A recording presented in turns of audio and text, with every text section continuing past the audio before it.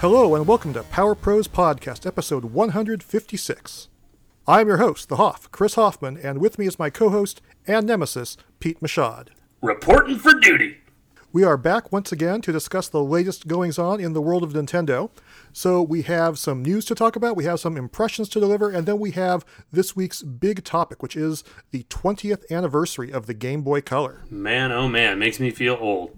Well, it certainly has been a long time. But before we get to that, let's kick things off with some news. First and foremost, last week there was a Nintendo Direct. More specifically, there was a Smash Direct, and it handed out a whole bunch of brand new details on Super Smash Bros. Ultimate for the Nintendo Switch. Yeah, I thought we'd heard almost everything there possibly was about this game, but apparently not. Nope, there was definitely still more to learn. And the thing that caught my attention the most is this new adventure mode called the World of Light. Mm-hmm. This mode looks absolutely insane. In a good way. Yes, definitely in a good way. I mean, they haven't really spelled out all the details, but from what we saw in the trailer, it starts with an army of master hands showing up, and apparently they kill everybody. Yeah, it's pretty grim. They kill all your favorite gaming heroes and villains. Yeah, I'm not sure how I feel about that.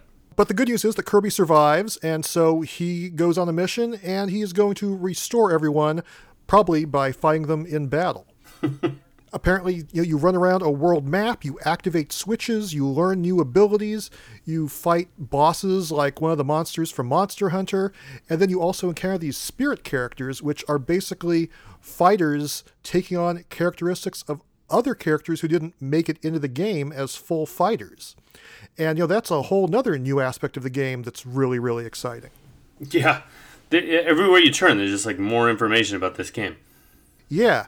And, there are apparently no more trophies. There are no more stickers, but spirits are sort of a combination of the two.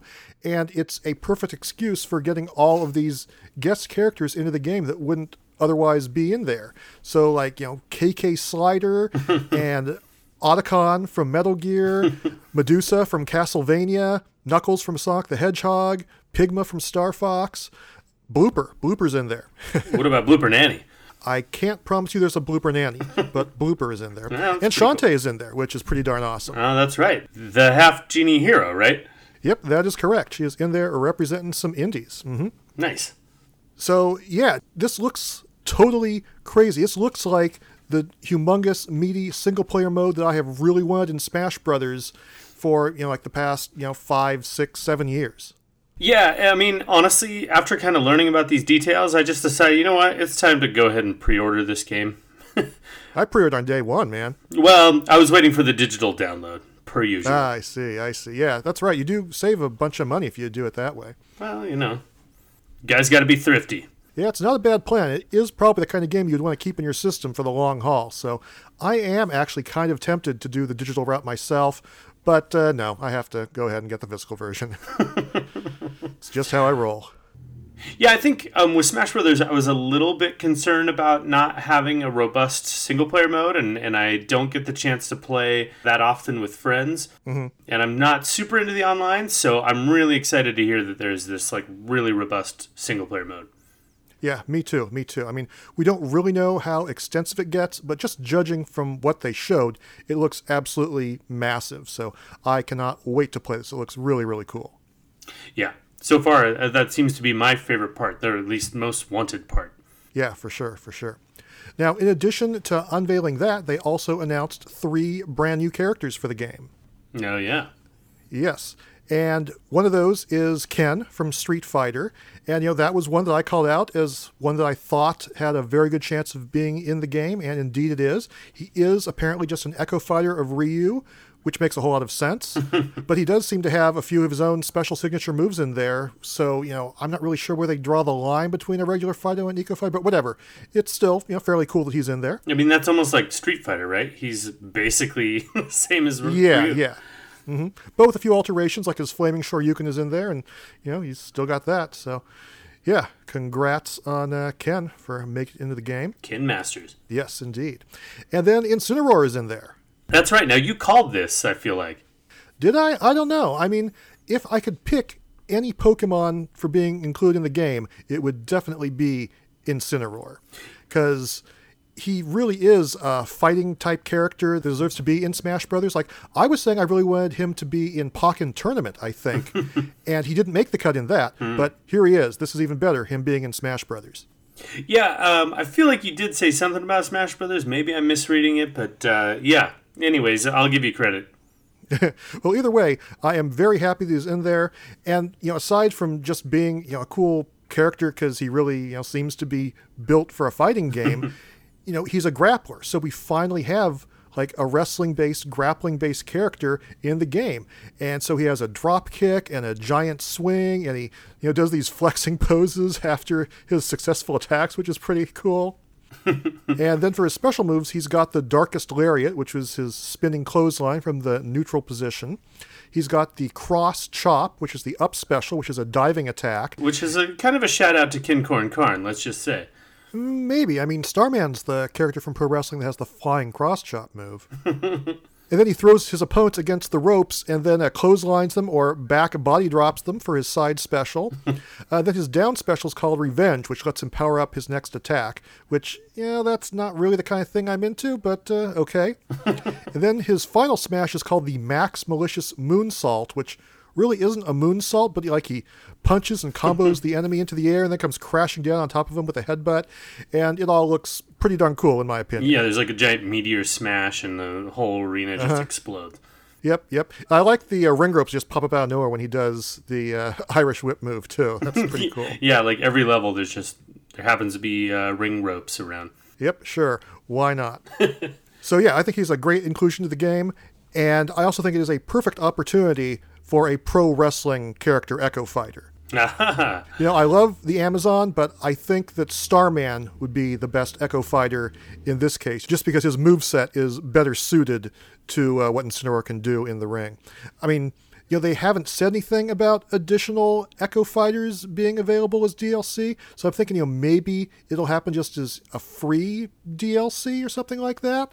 But, I would love to see that happen. Probably won't, but I would love to see it happen. I like the way you think, Chris. Or it could be Zangief. You never know.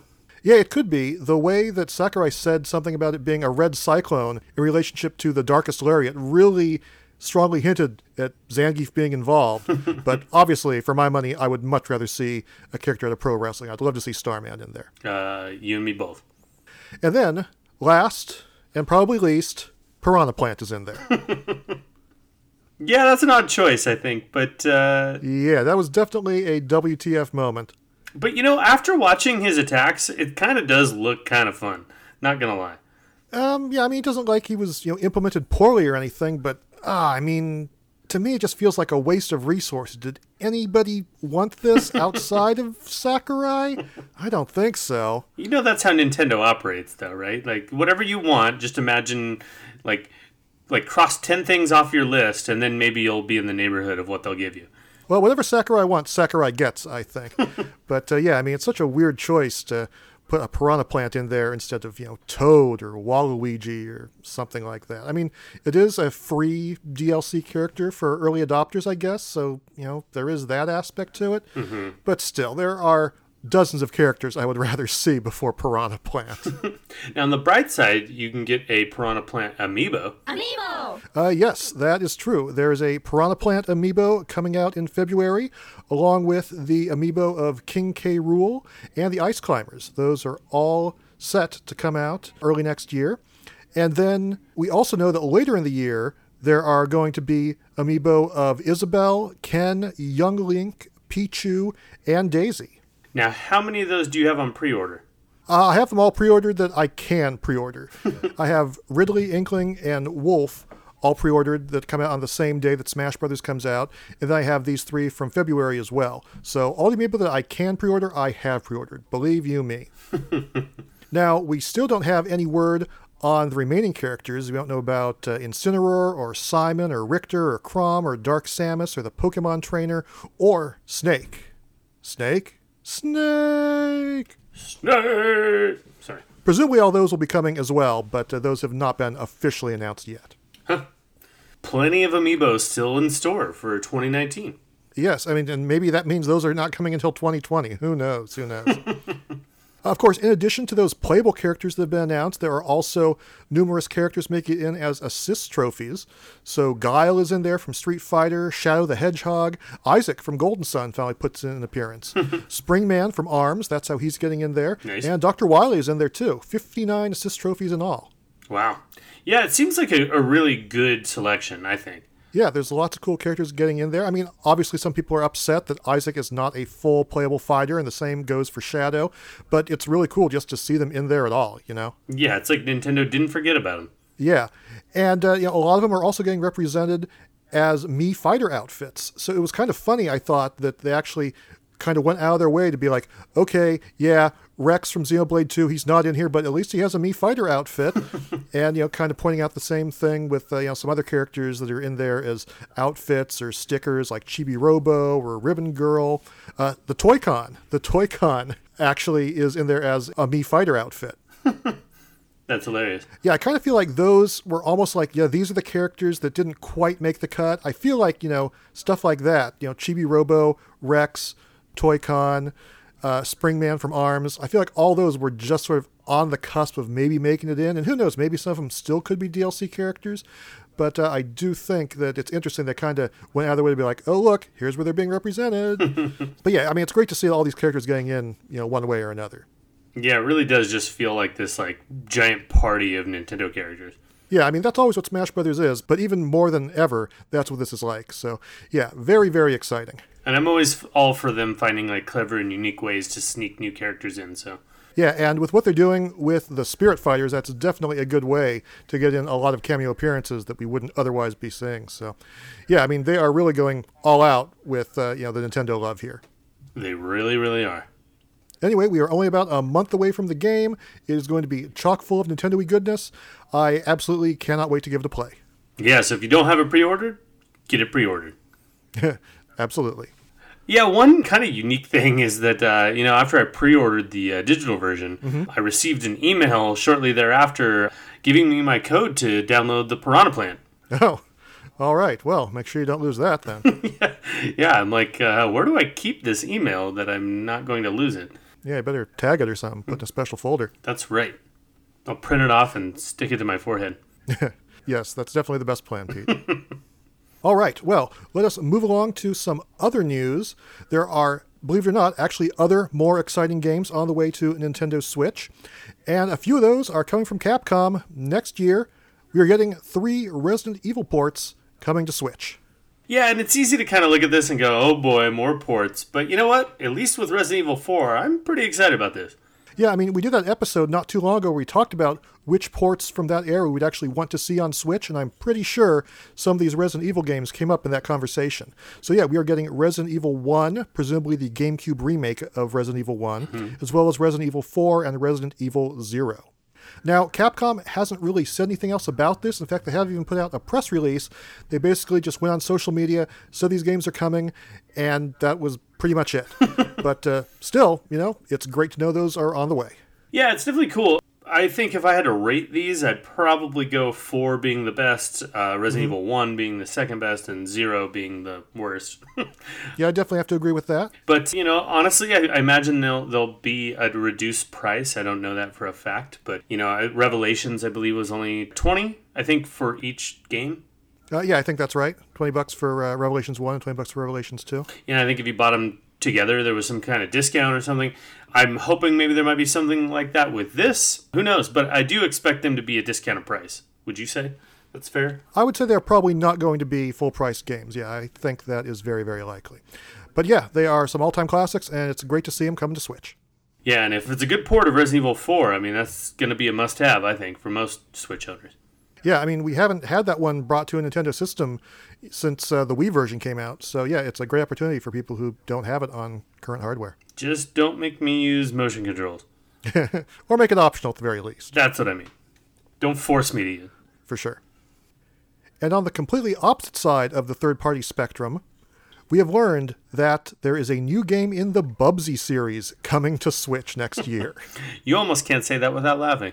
Yeah, it's kind of hard to believe, but yes, Bubsy Paws of Fire is on the way.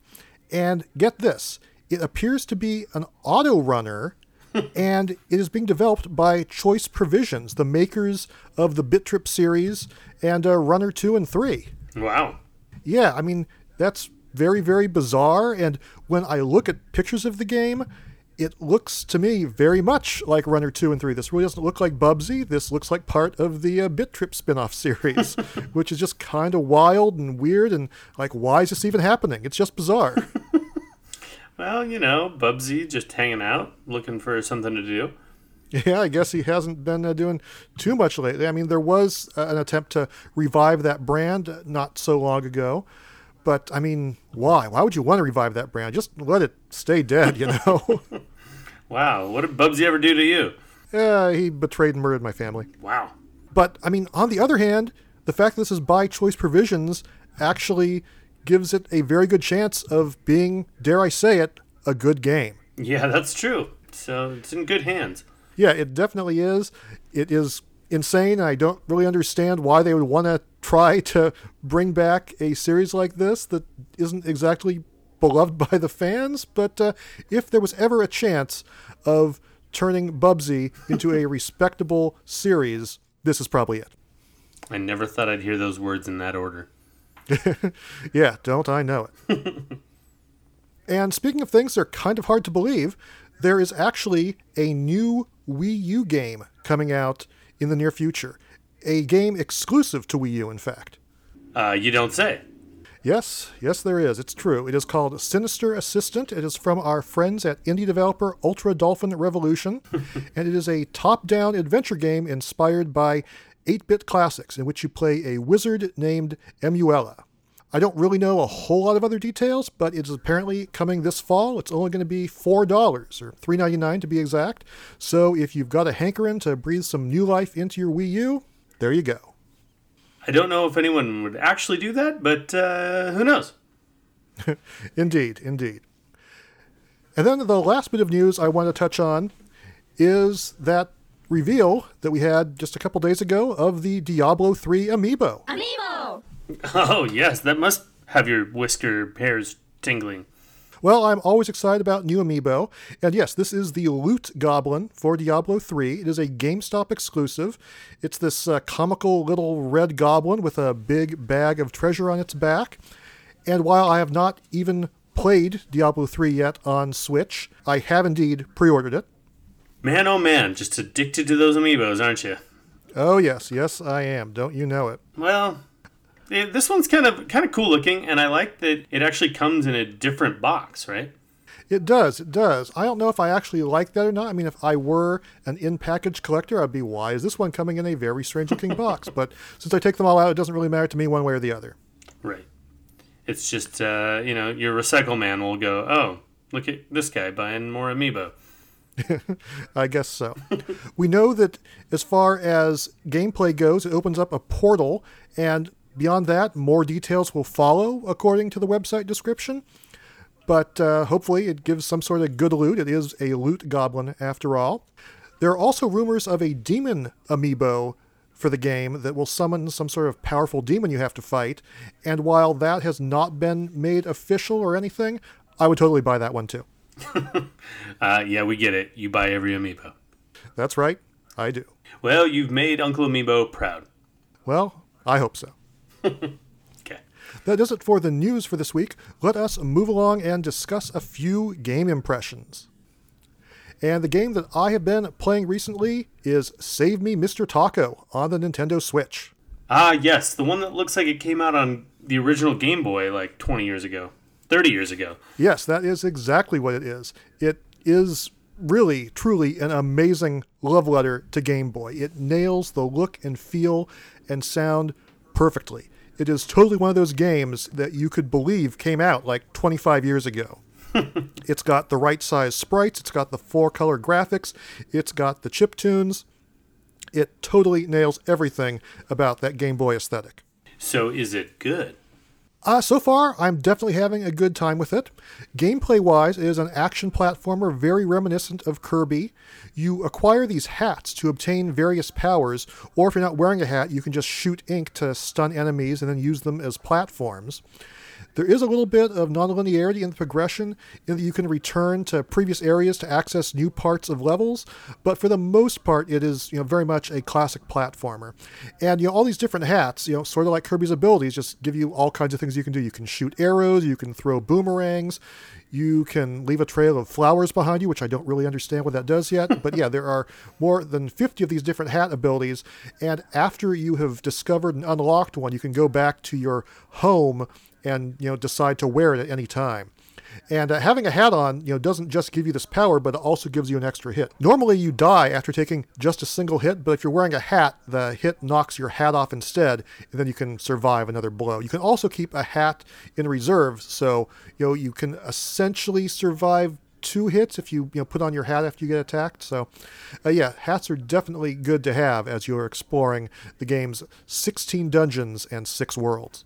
The dungeons, by the way, are these lengthy, non-linear stages that feature exploration and puzzles and bosses, as well as just, traditional platforming. Oh, interesting. Yeah. As I implied, the game can get fairly challenging at times. So, once in a while, I think, well, maybe I should have tried the easy mode instead of playing a normal mode, but I'll probably be more satisfied sticking to the regular difficulty. And while I have enjoyed, walking through the levels and jumping and blasting enemies and using them to, get to hidden areas by using them as platforms, I do have, a couple little issues here and there. There's a lot of stuff that happens off the screen. Like once in a while, I've had to shoot a switch that's off the screen, which is just kind of weird. Yeah. And sometimes there are enemies waiting for you, like just above you off the screen. Now, you can look down and see what's below you at any time, but you can't look up. Weird. And so a lot of times that just leads to cheap hits. It doesn't really seem quite fair. If you look up and be like, oh yeah, there's a bird up there, so as soon as I jump, I will crash right into it, then you know. But when you're just doing some of these blind jumps, it feels not really that fair at times. The other thing I have an issue with is there is some weird unresponsiveness when you try to go through a door. For some reason, if you're right in the middle of the door and you hit up, it tends to not register it, but if you're off a little bit to the side, then it does let you through. So that's just a weird little oversight that, I guess I can adapt to, but it's just a strange little thing to have in there. Yeah, you shouldn't have to adapt to that. Yeah, it's a strange little quirk. Anyway, I'm not terribly far into the game yet. I'm only in the second world, but I am enjoying it quite a bit. And, like I said, it has such a great retro feel to it. If you have any nostalgia for the Game Boy, I would definitely recommend picking it up. All right, you possibly convinced me. Yeah, if you have fond memories of playing that old black and white or black and green Game Boy, I think you'll absolutely get a kick out of this. And of course, playing this in undocked, in handheld mode, certainly even ups the nostalgia factor even further. So yes, for Game Boy fans, totally check it out. Now, that's the only new game that I've been playing recently, but I did want to deliver some impressions on something else. Oh? And what's that? And that would be Castlevania Season 2, the animated series on Netflix. Ah, yeah, I've been watching a little bit of that myself. Yeah, I have watched through the entire season, and yeah, I thought it was pretty darn good. What do you think so far? Yeah, really enjoying it. In fact, when this one came out, I decided to go back and rewatch the first season to see kind of where they left off and how it starts. I see. Well, fortunately, I remembered it pretty well, so I didn't need to do that. I just jumped right in. And one thing I like about this season is that it does return to the focus on Dracula, because he was sort of the focus on the very first episode of Season 1, and then he just disappeared for the rest of the season. Yeah, you're right. It's really cool to learn his backstory, I think. Yeah, so it goes more into him and also focuses more on the characters on his side, including Hector and Isaac, who were actually characters in the PS2 game, Castlevania Curse of Darkness. Ah, that's right. And, like the first season, there is a lot of Game of Thrones in here, both with the backstabbing and the plotting and the bad guys who you root for because they're facing even worse bad guys, but also in the fact there's lots of, gratuitous and unnecessary violence. You say unnecessary, I say awesome. Well, that might be true, too. Now, what do you think about Godbrand? He is certainly one of the more interesting enemy characters. Well, he looks a little like me. He certainly does have quite a beard going. But I thought his voice acting was a little funny sometimes. That is exactly what I was wondering about. His accent is like totally all over the place. Like he's supposed to be like a Viking character, right? Mm-hmm. But sometimes he sounds, Eastern European and then Spanish and then Southern, like all within the same sentence. It's really bizarre. Yeah, and if you read the subtitles, it doesn't really match up with what he's saying. It's very minute, but there are some differences. Very curious. Now, on the other hand, while we're getting to see lots of what's going on with the bad guys, early on, the good guys, they spend like literally more than half of season 2 just talking in a library. Yeah, you're right. But that library happens to be a pretty cool library. It is a pretty cool library, and you get to see lots of little nods to the Castlevania series that are really, really cool. But I was expecting that after season 1, where Trevor and Siphon meet Alucard, they were going to be sort of going on an adventure all over Transylvania. They go through haunted forests and ghost ships and caves and castles and whatnot. But instead, they basically go to this library and they just hang out there for 5 episodes. Well, that's season 3, where they do all the cool stuff. Well, actually, I would say that they do all the cool stuff in episode 7. Now, Pete, maybe you haven't quite got there yet, so I don't want to spoil too much of it. Yeah, don't you dare. But man, after a bit of slow goings early on in the season, episode 7 has like everything you would want out of Castlevania. It has the heroes versus bad guys. It has an amazing final showdown between some major characters, and there's this one point where the classic Castlevania music kicks in, and it just becomes totally awesome. Also, the final showdown between the hero and villain is not what I expected at all. I thought they were going one way with the story, but they went a totally different way. So it's kind of interesting that it has this twist and surprise to it that I was not anticipating at all. Very cool. Yeah, I'm enjoying the story a lot. I think it's just kind of a fun look at the kind of behind the scenes, some of the goings on in the Castlevania universe. Yeah, I definitely enjoy it overall. I do think it has a few issues with the pacing, and it could have been better if those had been ironed out. But yeah, in the end, I certainly enjoy what they provided here. I also understand that they have already renewed Castlevania for Season 3. And, without giving too much away, they do kind of wrap up the story at the end of this season. So I'm very curious as to where things will go with Season 3. Like, are they going to continue this story directly and we get to see more of what happens to these particular characters? Are they going to jump forward several generations and we'll get to see Simon Belmont or Richter Belmont? Or maybe they'll jump ahead to like the Symphony of the Night era and get to see more of what happens with Alucard. Whatever they do, I'm certainly looking forward to it. Yeah, it's a great series, and I'm really curious to see where they go from here. And it's just nice to see a video game property sort of represented very well from the source material. Yeah, that is definitely true. I certainly wish that Konami treated the subject matter with as much respect as the makers of the series do. Well, you can't help but think maybe they will take a piece of what's going on here and do something new. Well, between this and Smash Brothers, there's like never been a more exciting time to be a Castlevania fan in the last 10 years. So who knows? Maybe Konami will pick up on that and actually do something. That's right. 2 more things of note I wanted to mention about Castlevania. One, the music is by someone named Trevor Morris, which I thought was hilarious because that's like the perfect name for a Castlevania character, given that there are characters named Trevor Belmont and Jonathan Morris in the series. I'm like, wow, if there was ever anybody born to be involved with this series, is this Trevor Morris guy? And also, the Blu-ray and DVD for Season 1, it comes out on December 4th. So if you want to have it in your permanent collection or you don't have Netflix or whatever, that is a great way to get up to speed on those first 4 episodes.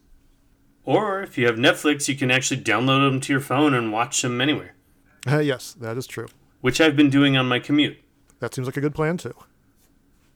All right, with that said, I believe it is time for us to take an intermission. Not so fast there, Chris. Oh? You have something else? Yeah, it's time to hassle the Hoff. Oh boy, here we go again. What do you have for me this week?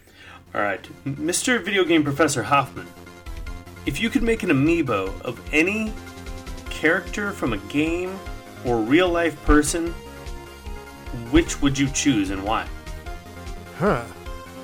Well... I think you could make your own, you could make your gym coach from 4th grade into an amiibo. I don't think I would do that.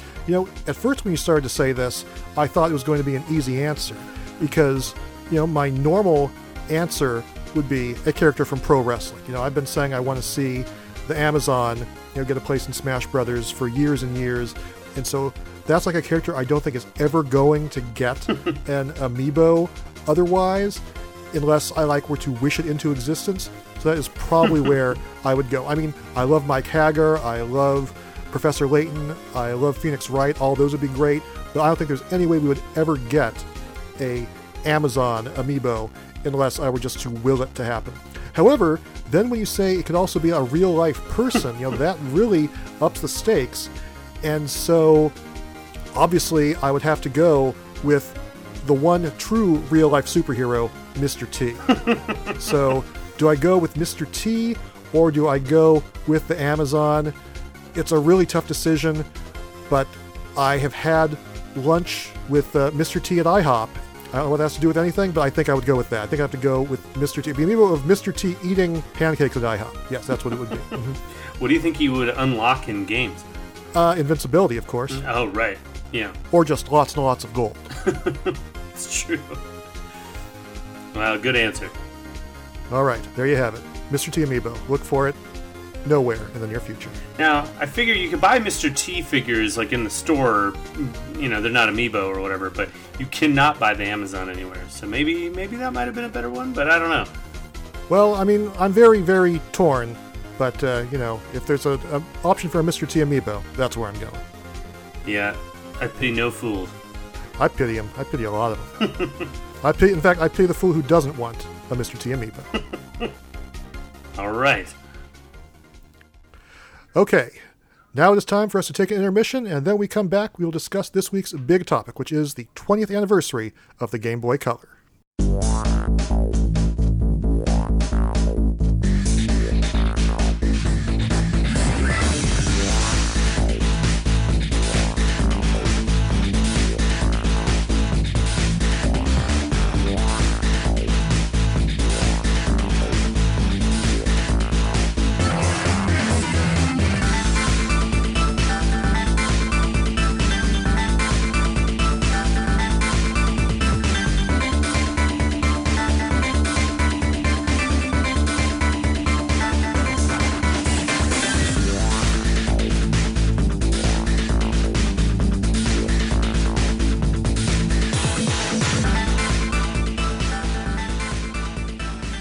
All right, we are back, and we are ready to discuss this week's big topic, which is the 20th anniversary of the Game Boy Color.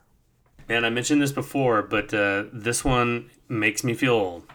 Yeah, I understand what you're saying. It's certainly been a while since that came out. 2 whole decades. Almost. The exact date for North America is November 18th, 1998. That is when it came out over here.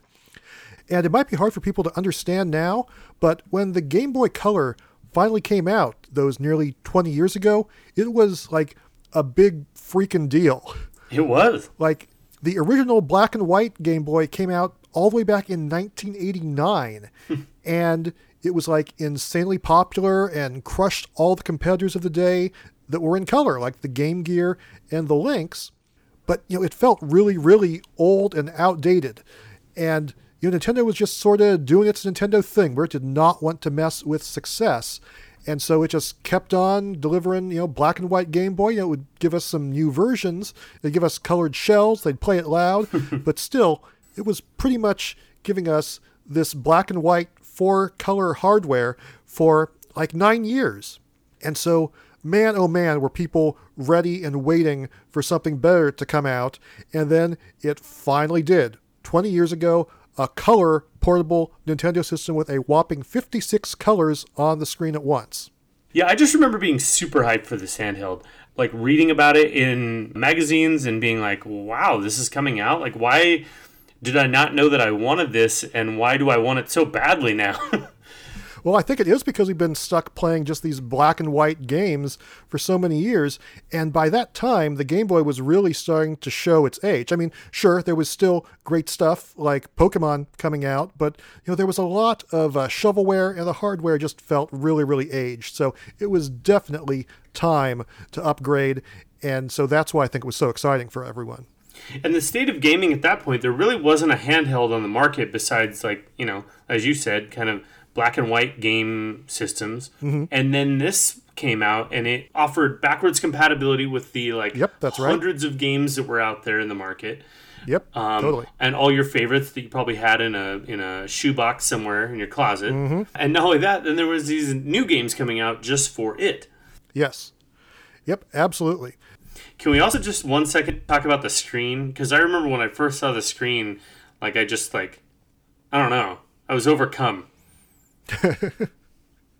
In a good way? Yeah, it was just seeing like original Game Boy games kind of come to life in a way you'd never really seen.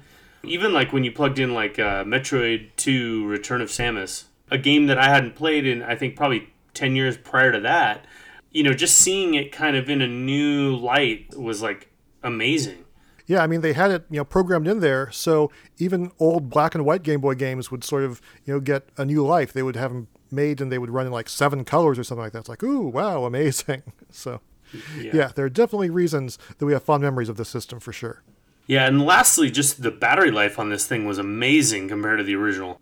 You'd only put like 2 AA batteries and it would last almost like 40 hours, really. Wow.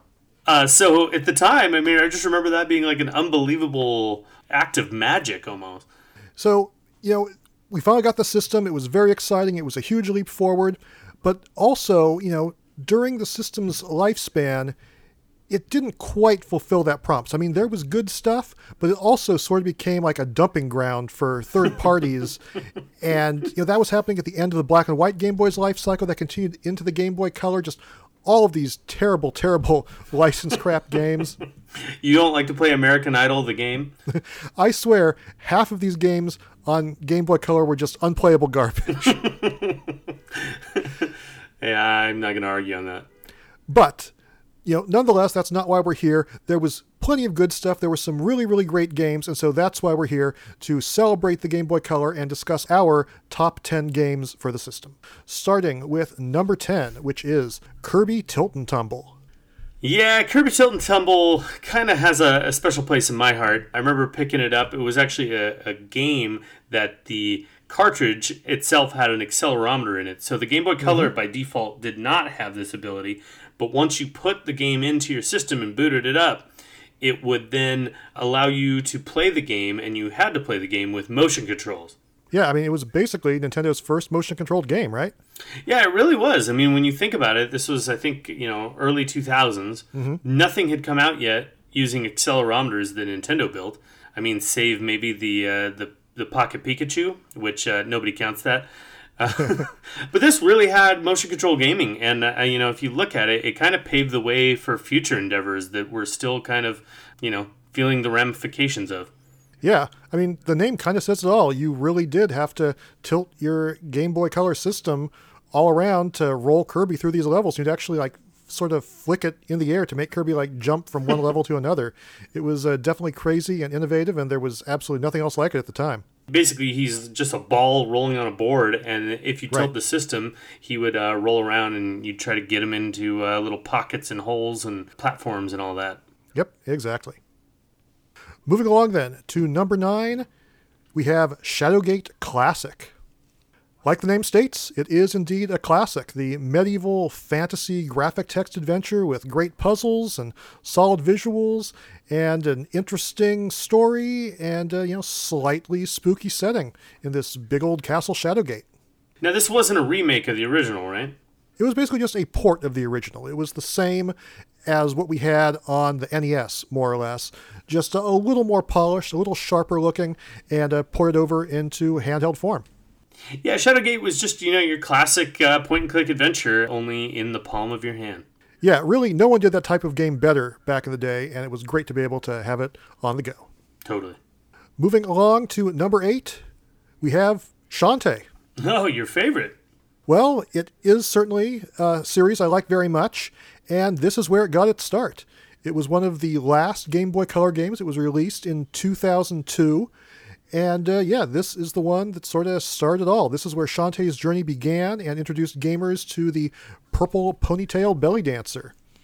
Her first outing introduced us to that character, as well as many of her allies and enemies, including Pete, your favorite, Risky Boots. Yeah, so quite the unassuming hero, but obviously she's got some staying power, and she's still here with us now. Yeah, this game established a lot of the elements that have continued on today, introduced her transformation dances, and also had some innovative combat elements in it as well that haven't really been in the later games as much. So in some ways you could say this is the deepest adventure that Shantae's ever been on. Shantae.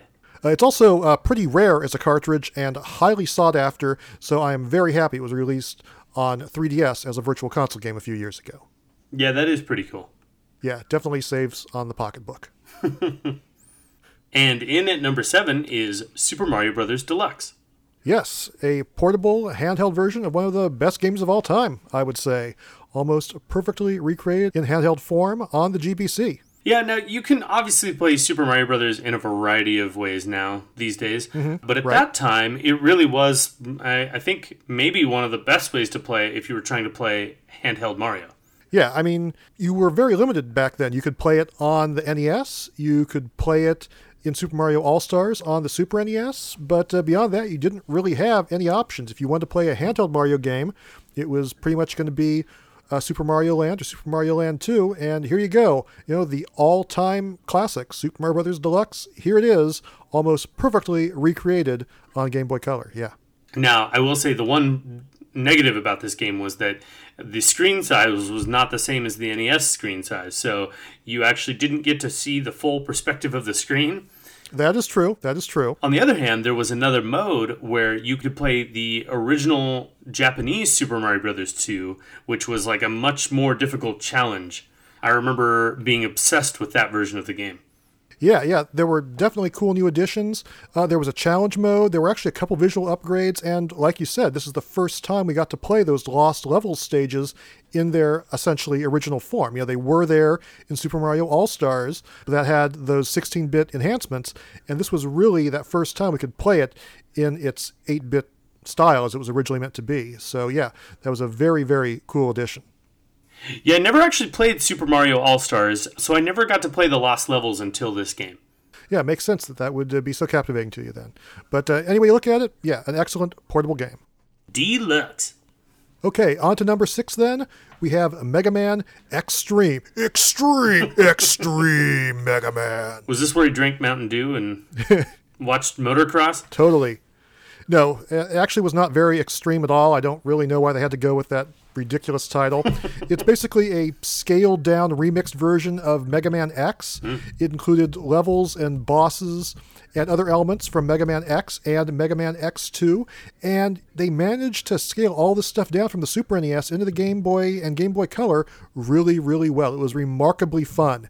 It had the wall jumping, the dashing, the hidden upgrade parts, catchy remixes of Mega Man X tunes. It was just a really, really fun Mega Man game, an excellent action platformer in its own right. And even though it borrowed lots of elements from previous games, it was still a heck of a lot of fun. Would you say it was excellent? Indeed I would. It was excellent. It was exciting.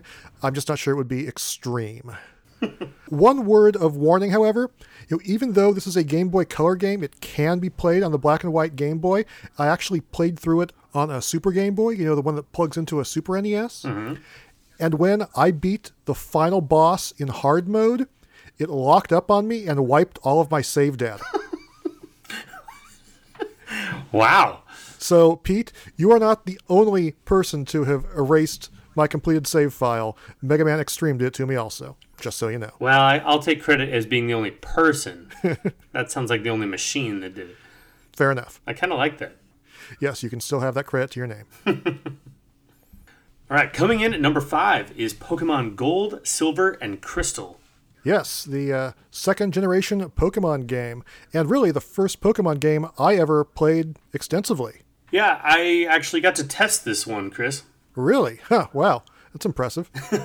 At the time, it definitely was daunting. It was a huge game, and there was so much to look at. Yeah, I mean, even though it adhered very, very much to the formula established by the first Pokemon game, it was a brand new world. There were 100 new Pokemon, and there were even brand new starters, Chikorita, Cyndaquil, and Totodile. Yeah, I fell in love with the original Pokemon 150 characters. Mm-hmm. When they upgraded to this version, you didn't get to have any of them. And I was very disappointed in thinking there's just no way I'm going to like these characters as much. And I actually think I did. Very nice. Who'd you choose as your starter? I'm pretty sure I went with Totodile most of the time. I think I went with Cyndaquil myself, but it's been a long time, so it's a little hard to say. Of course, even though it was a lot like its predecessor, it did add new elements, obviously the color graphics, but also the real-time clock elements that affected gameplay by tracking the time and day of the week that actually changed, like, the Pokemon you would counter and things like that. Yeah, it really expanded on the on Red, Blue, and Yellow almost in every single way, and was just all around a very good, if not completely better game than the original. Yeah, I mean, I think that a lot of people might, take issue with that statement, but honestly, I think you're probably right. Yeah, I mean, it's hard to discredit the original, but it just really was such a great successor to it in every way that I think hasn't really been done since until Sun and Moon. Yeah, it kind of pains me to say this, but in this case, Pete, I've totally got your back on this one. Thanks, Huff. All right, then. So, coming in at number 4, we have Metal Gear Solid. Now, didn't it have like a subtitle? No, it was just Metal Gear Solid in North America. I think in another territory it had this Ghost Babel subtitle to differentiate it from the Metal Gear Solid that players knew on the PlayStation. But no, over here it was just called Metal Gear Solid. But despite this name, it was a completely new adventure featuring Solid Snake. And despite being scaled down, even though the story is non-canonical, even though it's stage-based instead of having a single interconnected world like the PS1 game, it was still just a ton of fun to play. It still had these crazy bosses and loads of items and weapons.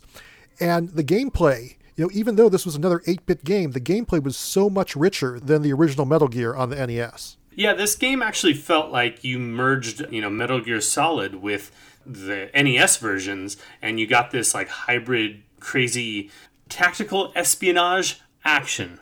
Yes, indeed. Yeah, the fact that you could, flatten against walls and knock to distract guards, and you could actually crawl on your belly and then hide under things just made a world of difference compared to the NES game. Just made it so much more fun to play. Yeah, there was like VR missions and whatnot. Yeah, it had all the bonus stuff in there as well. So yeah, just lots of great content. Really, really fun game.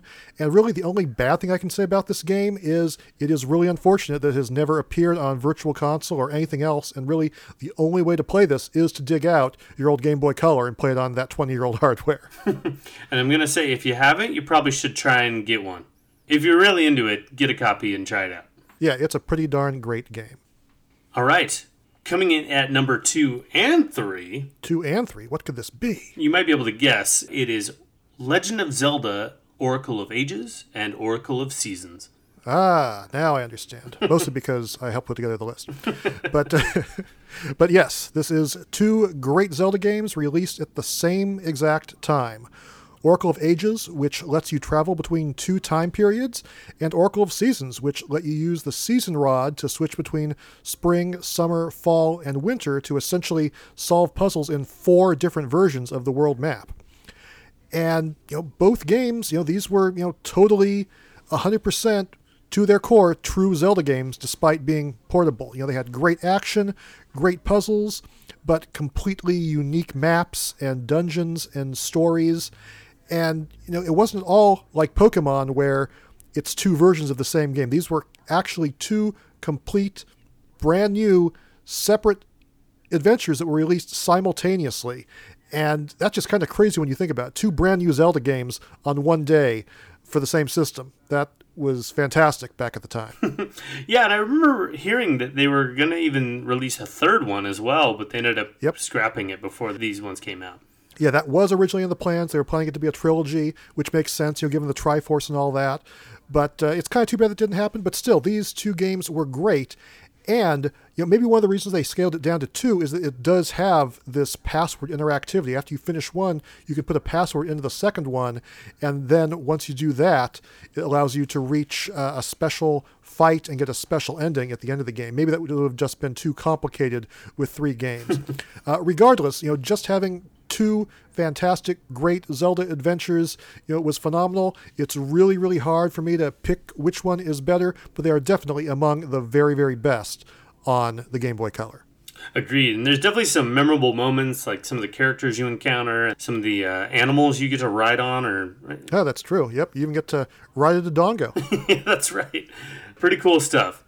Yes. And it's even more impressive when you consider that it was actually developed by Capcom, not by Nintendo, and they still managed to nail that Zelda formula perfectly. So, kudos to everyone involved. Yeah, absolutely. And I guess that brings us to number one, the number one very best game on the Game Boy Color. It is The Legend of Zelda Link's Awakening DX. Yes, another Zelda game. Zelda takes the top three. Wow, like a Triforce. Yes, exactly. Yeah, I mean, this was an amazing game on Game Boy, and it got even better with the addition of color. It really did. I mean, this was the de facto version to own. Yes, I mean, it had the same great story and characters and weapons and items and quirky sense of humor and dungeons as the original, but now it was, in color. It looked better than ever. Yep, and the gameplay stood the test of time, and then they even went in and added a new dungeon. Yep, the brand new color dungeon that actually took advantage of being able to see in color. That's right. There were some enemies you could only defeat when they were a certain color. There were some puzzles you had to solve that involved colors. Yep, exactly. Also, there was the new Game Boy printer compatibility where you got these little illustrations if you were at the right place at the right time in the game. It's so weird to imagine people using the Game Boy printer, but to each their own. Yeah, I mean, I guess that's a topic for another time entirely. But still, just being able to see the scenes in-game and see these goofy pictures of, Link getting squished by someone and going into the well, or that's right. Things like that happening were pretty cool and crazy, interesting, and fun, regardless. But yeah, I mean, I would say that Link's Awakening on the original Game Boy is the best game on that system, and it became even better with the DX version. So, yeah, that's our number one game, The Legend of Zelda, Link's Awakening DX on the Game Boy Color. It is a must-own for anyone's library. Yep, absolutely. And it's even available on the Virtual Console on 3DS if you don't have a Game Boy Color conveniently lying around. So, pick it up and add it to your library if you haven't already. Mm-hmm. And that does it. That is our top 10 list for the Game Boy Color. It has indeed been 20 years now.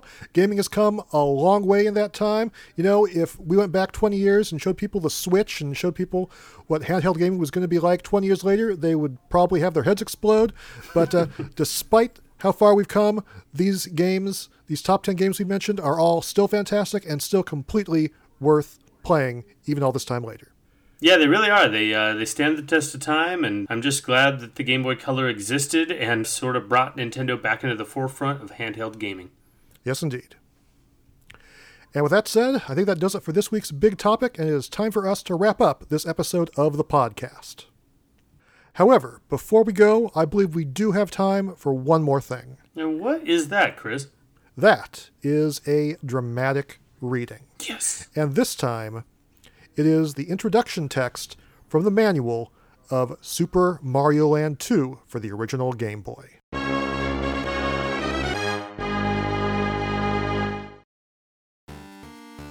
Danger, danger. While I was away crusading against the mystery alien Tatanga in Sarasa Land, an evil creep took over my castle and put the people of Mario Land under his control with a magic spell. This intruder goes by the name of Wario. He has been jealous of my popularity ever since we were boys, and has tried to steal my castle many times. It seems he has succeeded this time. Wario has scattered the 6 golden coins from my castle all over Mario Land. These golden coins are guarded by those under Wario's spell. Without these coins, we can't get into the castle to deal with Wario. We must collect the 6 coins, attack Wario in the castle, and save everybody.